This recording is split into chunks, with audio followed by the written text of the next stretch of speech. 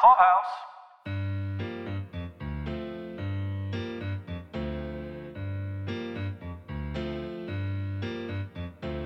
I'm Beth Kushnek. And I'm Caroline Daly. Welcome to Decorating the Set, from Hollywood to your home. For over 30 years, I've created settings for countless award-winning television series and feature films. As a set decorator, I'm a storyteller. My job is to compose visuals that both capture and enhance any story.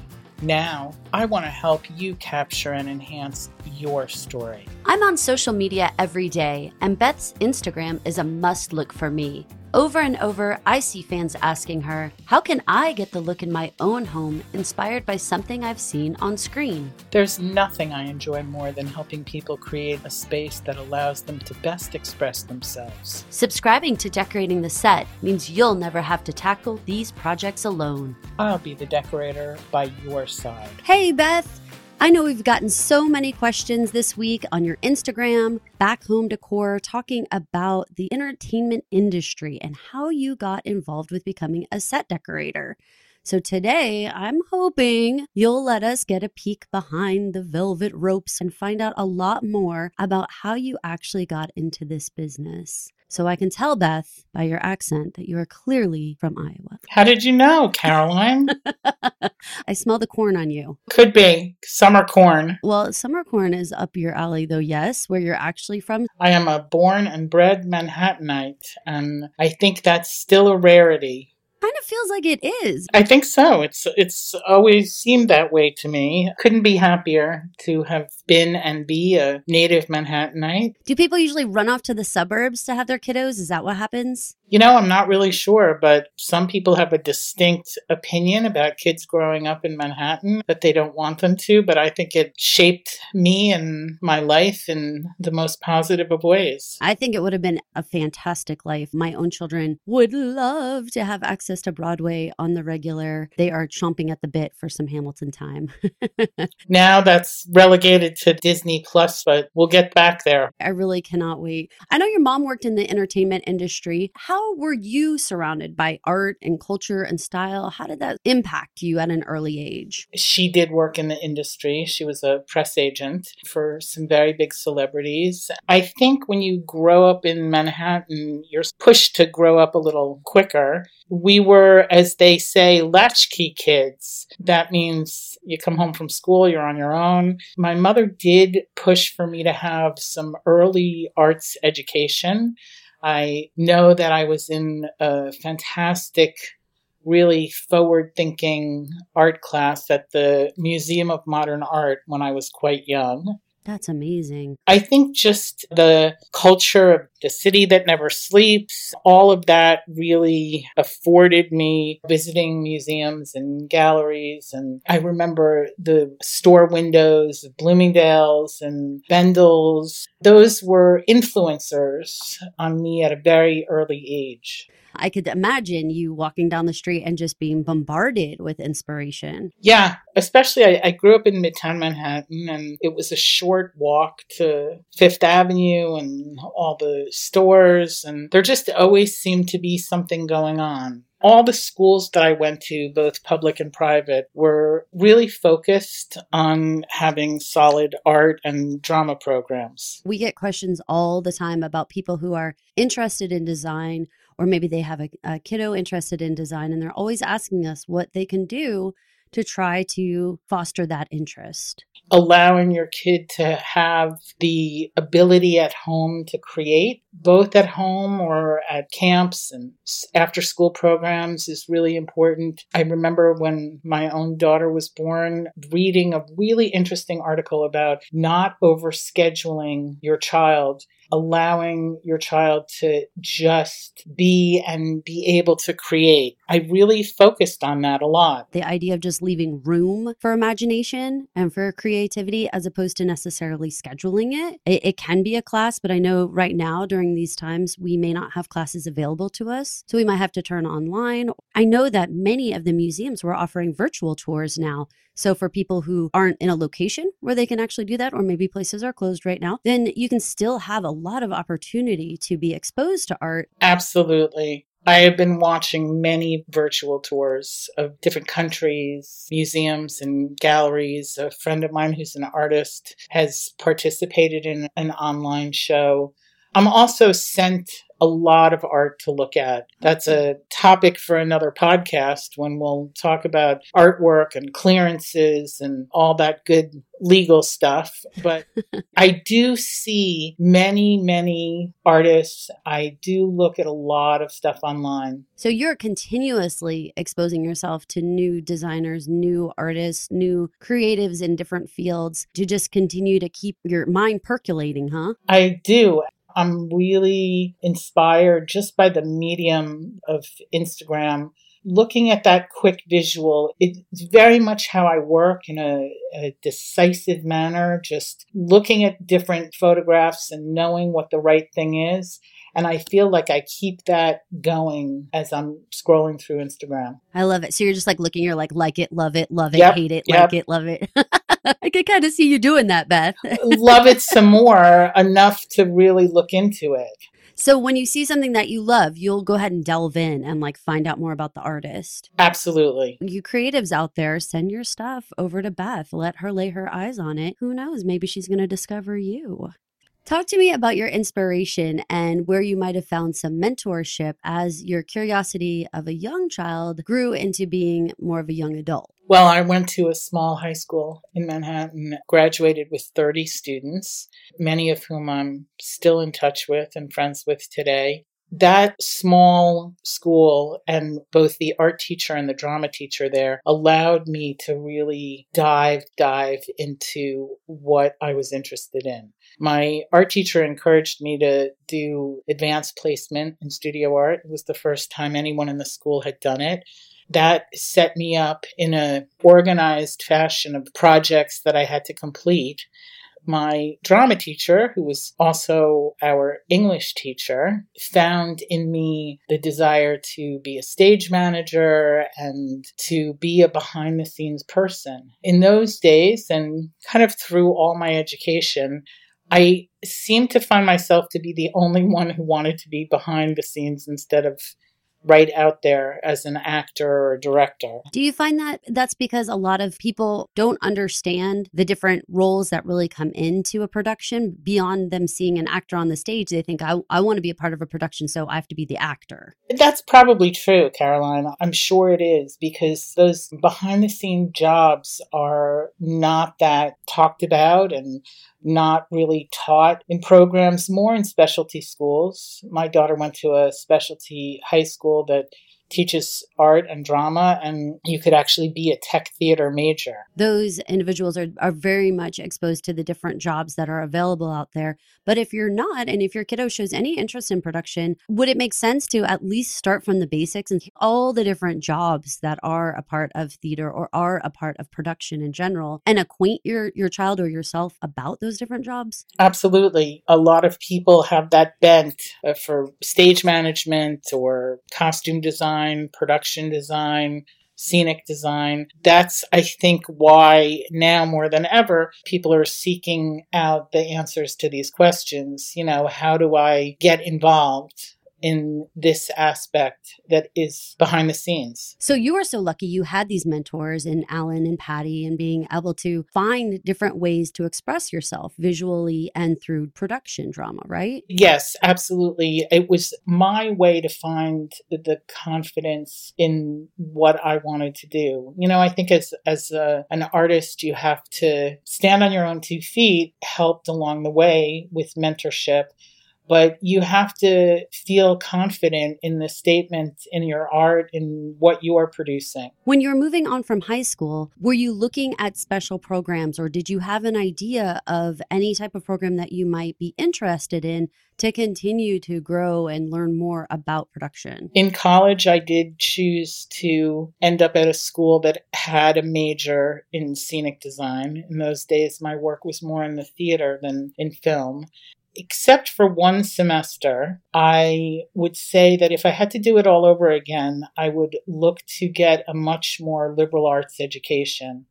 I think even now as a set decorator, if you're informed on many different topics, not necessarily all art and design, but history and English. And you learn to be a student that's organized, that understands deadlines. All of those things inform how you can work and function in the film business. Well, tell me about that one special semester. Now you've got me curious. Well, that one special semester, which was, I would call a total life changer for me, I spent at the Eugene O'Neill Theater Center in Waterford, Connecticut. I was a student in the fall of 1980 of the National Theater Institute. The motto of the NTI program, which really says it all of what we went through there, is risk, fail, risk again. That gives such power to people to be able to feel like it's okay if I try something and I make a mistake or it turns out to be the wrong path, but I'm empowered to try again. And I don't have to be afraid to make mistakes. It is really a magical place. Tell me more about the Eugene O'Neill National Theater Institute program. I want to know more. You seem like every time I talk to you about it, I feel like you really get like a little spark in you. It's hard to imagine that something that happened in my college years would leave such a lasting impact on me, but it was just the most special time, the most important first step for me, really, because everything in my career kind of evolved from there.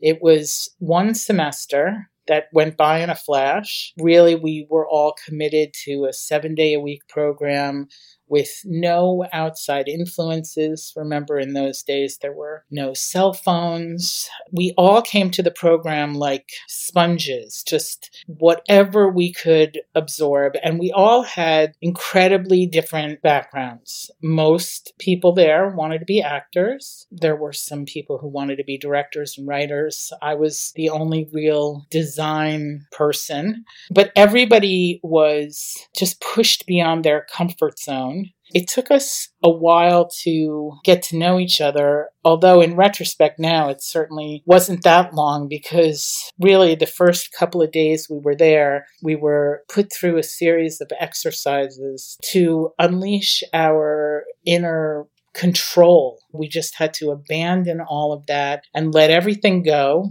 That sounds intense, Beth, and like kind of sassy. It's so intense for a group our age, college age kids. The experience that started me off and also sort of put me over the edge was one of our professors took us out into the field at night, right at sunset, and pushed our boundaries, had us all sit in the field and told us to chirp like birds as a way to release our inhibitions. And Beth, you willingly did this? Oh my God, I fought every minute of it.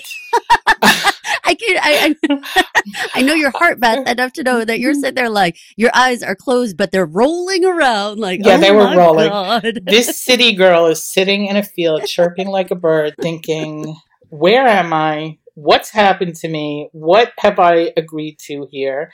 We went from that to doing things like trust exercises, where everybody would clasp their hands and you would have to fall back into the hands of your classmates. All kinds of things to build us up and to push our boundaries. I feel like as a native New Yorker, that sense of holding hands with strangers really feels like it comes from a deep sense of that's a natural thing for you to want to do, right?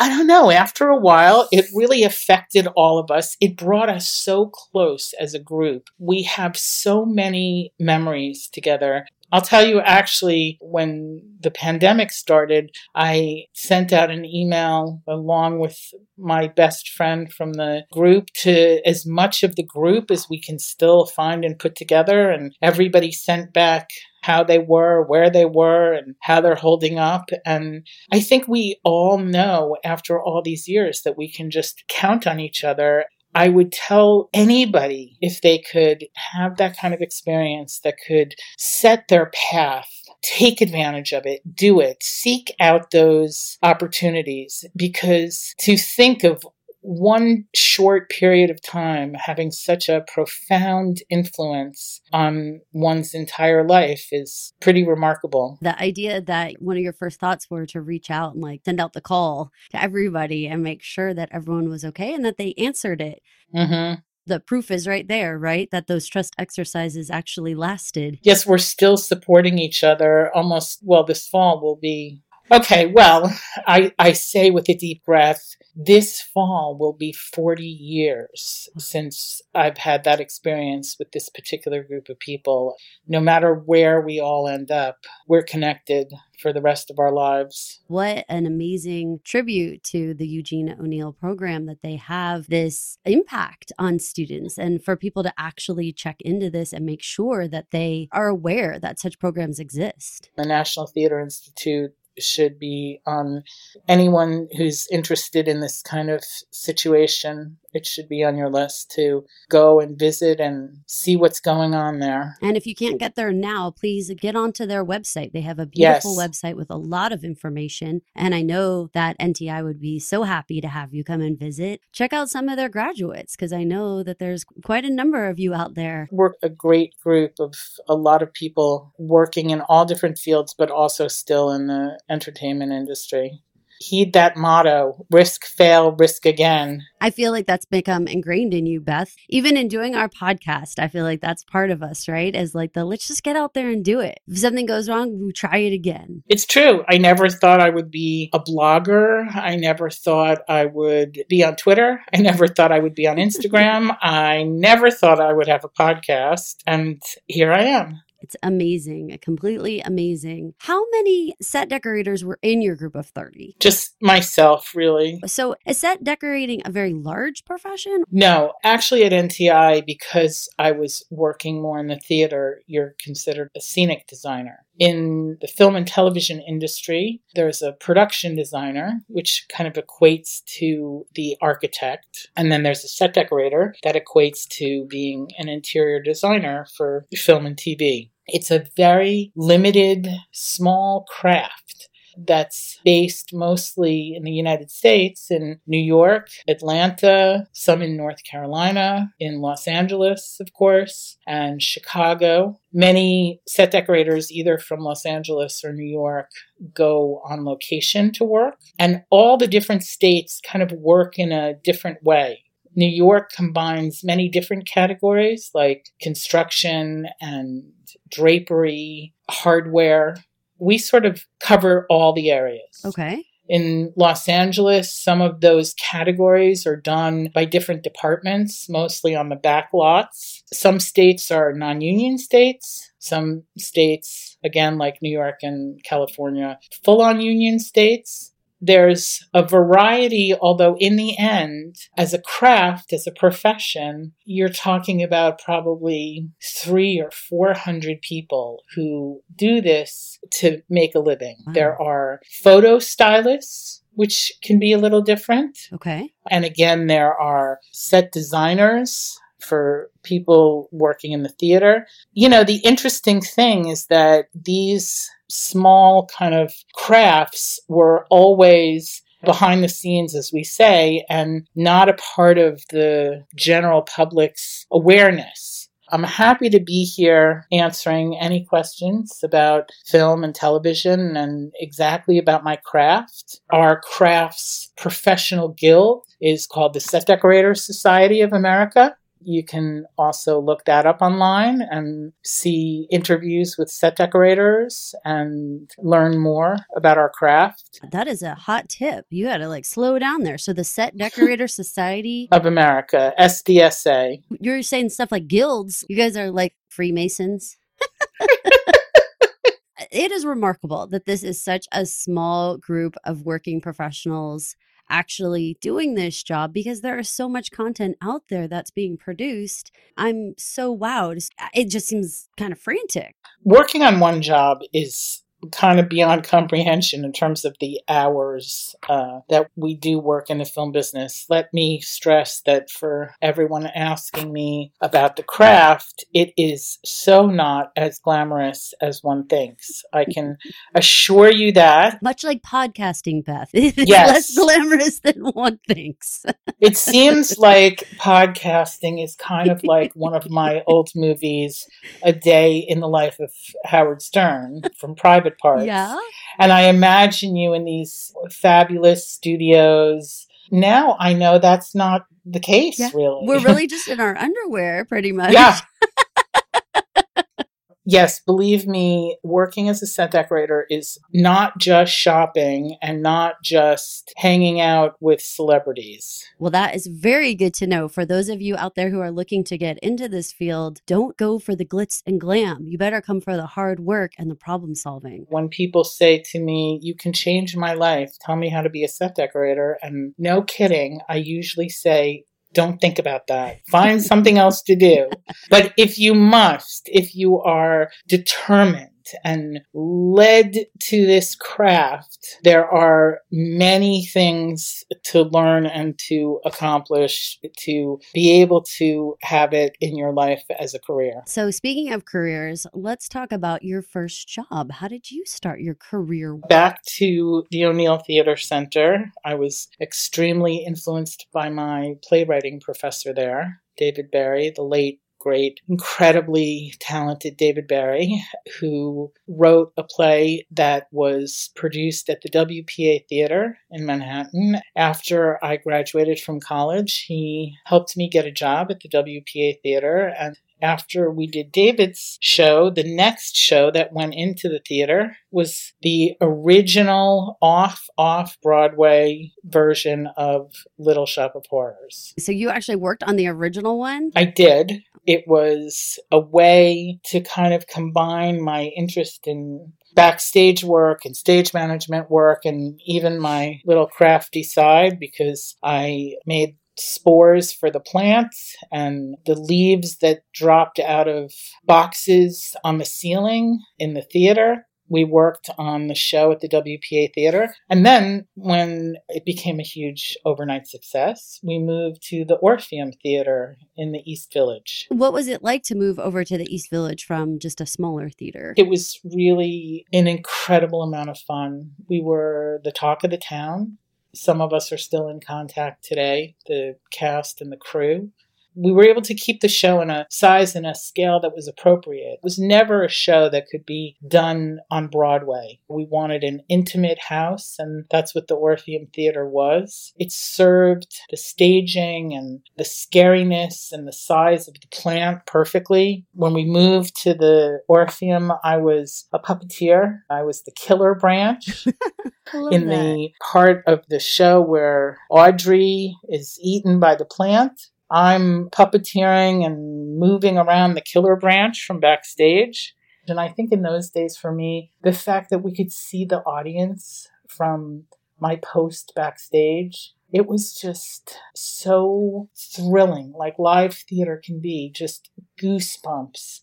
Every single show and all the celebrities that were coming to see the show. And it was just a moment in time that I'll never, ever forget. How would you say that doing the live theater prepared you to be able to move into things like TV or film production, especially given that live audience staring right at you? I can imagine your adrenaline must have been like through the roof. My adrenaline was through the roof, but in those days, as a non-equity stage manager and a killer branch, I wasn't exactly making the kind of money I love that you say as a killer branch. I was a very talented killer branch. Yeah, we should put that on your IMDb, like killer branch. That's an important portion. It's true. It's true. You know, I don't know. In those days, the allure of the film industry was a step up. You know, now it's so interesting going through most of my career in New York, where part of the beauty of working in New York in TV are the actors that are available to come and be a part of any show that I've worked on. The same thing for other shows that shoot in New York. It's been a return to the theater. But in those days, getting a job on a TV show or a movie, that was the ultimate goal, really. Film was the pinnacle, right? You wanted to be in a Yes, movie. absolutely. And TV was like, "Meh." And then, if you were like a very, very serious, studied student of the theater, then that's where you wanted to be. But now I feel like I'm hearing, actors and really everyone in every role of production talks about getting back to theater and doing those things that sort of gave them their foundation. Right. And now doing TV as well. I mean, the last solid 15 years, New York has become a TV town. I convinced myself that I would have a more scheduled lifestyle if I got out of doing movies and did TV when my daughter was young. So that's how I ended up doing this probably 15 years. Through the years that I've been doing this, it's kind of gone full circle. Starting in the theater, again, that really pushes you to think on your feet, have an experience that you can apply in other areas. As you're encouraging people to look into those early jobs in theater, what other early jobs did you have that may have impacted your career? When I was working on Little Shop, I actually had a day and a night job. Little Shop was my night job. My day job was working at an iconic home decor store, which is named Conran's. It was created by Terence Conran, based in England. It was the first retail store in the Citicorp Center. Being around all of that really high design, yet completely approachable price points. Conran's was a store similar to what IKEA is today. Working in retail, that was my only experience working in retail. It showed me another whole aspect of design. Merchandising, what the buyers focused on, what was popular, what people came to seek out there. It sort of started to train my eye as well with what I was drawn to the most. The other thing that was kind of a blessing and a curse in the particular store was Terence Conran's concept was so right on and so ahead of its time, but he really created the space. So you had to walk in one door and go through the entire store to exit. So smart, Terence. Yeah. What it created was a kind of subconsciousness. It allowed the shopper to not feel like everything was being thrust at them, but it was a way to get them to move and to shop. It's actually a way that I recommend people shop for home decor, that they follow the same path in a retail store that they're used to shopping in. It makes you feel like you've seen everything. I know for myself, that's always an issue. Like, did I miss an aisle? Or what if I don't find this? Or I need this for the set. Merchandising, both going back to store windows that I used to see. And in those days, another big influencer for me was the art of Peter Max. All those things in stores that kind of symbolize the period, because it was a very distinct time period in design. Terence Conran is kind of equated in home decor to what Mary Quant created in fashion. Of course, as it always goes, so many of those styles are completely back in vogue today. Good design always comes back around. Yep. Conran's was that for me. There, I was really learning about display and about merchandising. And then I would go to Little Shop at night. So I was... You were a busy lady. I was exhausted, but I was young and energized. Right. You take your adrenaline rush from the theater and rush over to Conran's. I love it. Exactly. One of the quotes that I heard about Conran's that really stands out to me is that good design is 98% common sense and 2% aesthetics.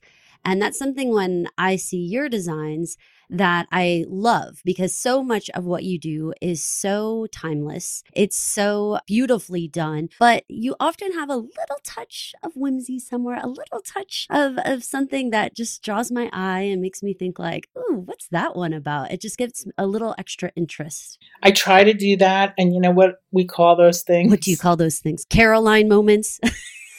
No, in my world, Caroline, we call them impulse items. Oh. When we're shopping, usually at the end of a long, hard shop where I've had my truck come to the store and we've filled hamper upon hamper and we're exhausted, I usually do one more quick round, or as we're approaching the checkout, there I see that oddball thing, that item that everyone says, what the heck is that? For me, I call it my impulse item. And I can tell you that it may not get used immediately, my impulse item, but I'd say 10 out of 10 times that impulse item ends up on a set because I just hark back to having it in my shop or in my mind, and it always ends up playing a role. Can you think of a specific set that you're thinking of where you've placed an impulse item where fans could possibly go peep it out on a set? Let's think about one. Oh, yes. Now, you might not see this in photos. It's funny. Sometimes you see the same viewpoint, both in still shots and in episodic TV, in Alicia Florrick's living room. Behind French doors, there's a very small black old cabinet that I dressed with a lot of books and a lot of pottery. That's definitely a signature moment for me. I tend to go to some certain colors of pottery, green, white, and a kind of cornflower blue, which is my favorite color. One of my impulse items was a horse head in black. So it was a pottery piece, but shiny, that felt like the same vibe and the same period of the vases and the pottery in the cabinet. So when we were dressing that particular set, which was done incredibly quickly, really this top layer of life, almost done in a weekend. You're like a magician, Beth. It's ridiculous.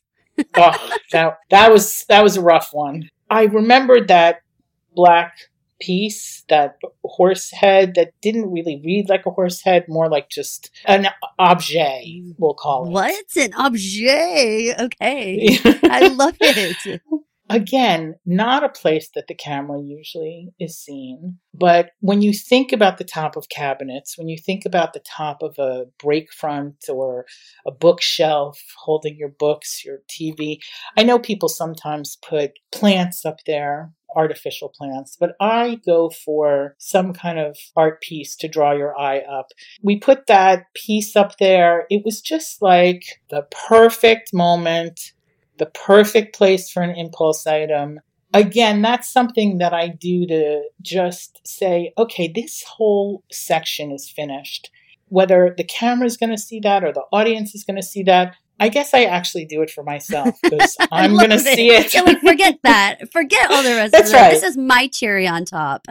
That's right. It's my impulse item that finishes off the piece, but I also do it for the actors. That could be one of my favorites, but that happens a lot. It's like all a part of our routine. It just seems like it's like your signature at the end. Like you do your whole portrait or your whole painting, and then at the end you're like, Beth Cushnick, and you put that horse head.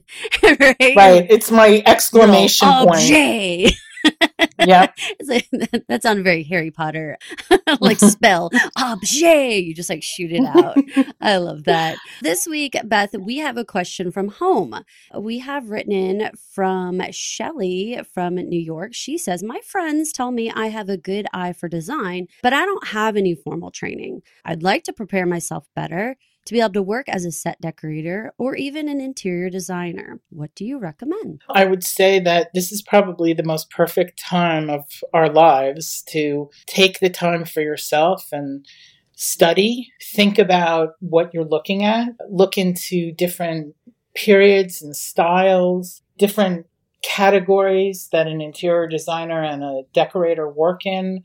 Everything from online catalogs to interior design books that you don't even really have to buy these days. They offer you a look inside so many pages. I'd say maybe do this exercise. Think about this. Why don't you pick a movie that's probably known more for its decor than for its special effects, say. And I would watch the movie once with just no thought about it, watch the movie, enjoy the movie. But then I would rewatch the movie with the eye of a set decorator or the eye of a designer. Note the choices that are made.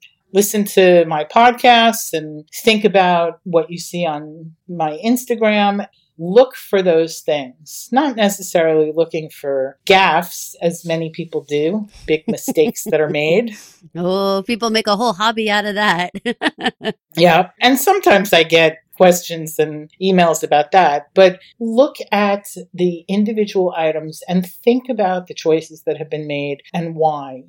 Is it about the ambiance of the scene? Of course, we know that it's always got to serve the script. Whether it's a period film or a contemporary film, start to look at these things and look at what the camera sees. The director sets up a shot in a particular way because that's what he wants you to see. Look and really be observant of this in a technical way. Make your notes and see what you can see. That is a tremendous exercise to go through because I think a lot of people will start recognizing different choices that are being made and may even be able to make connections from one movie to another and maybe be surprised in such a small field that a set decorator had worked on multiple shows that they're actually enjoying and maybe be able to find some through line there. Absolutely. I think we all have our own individual style. And first we serve the particular job or the script, but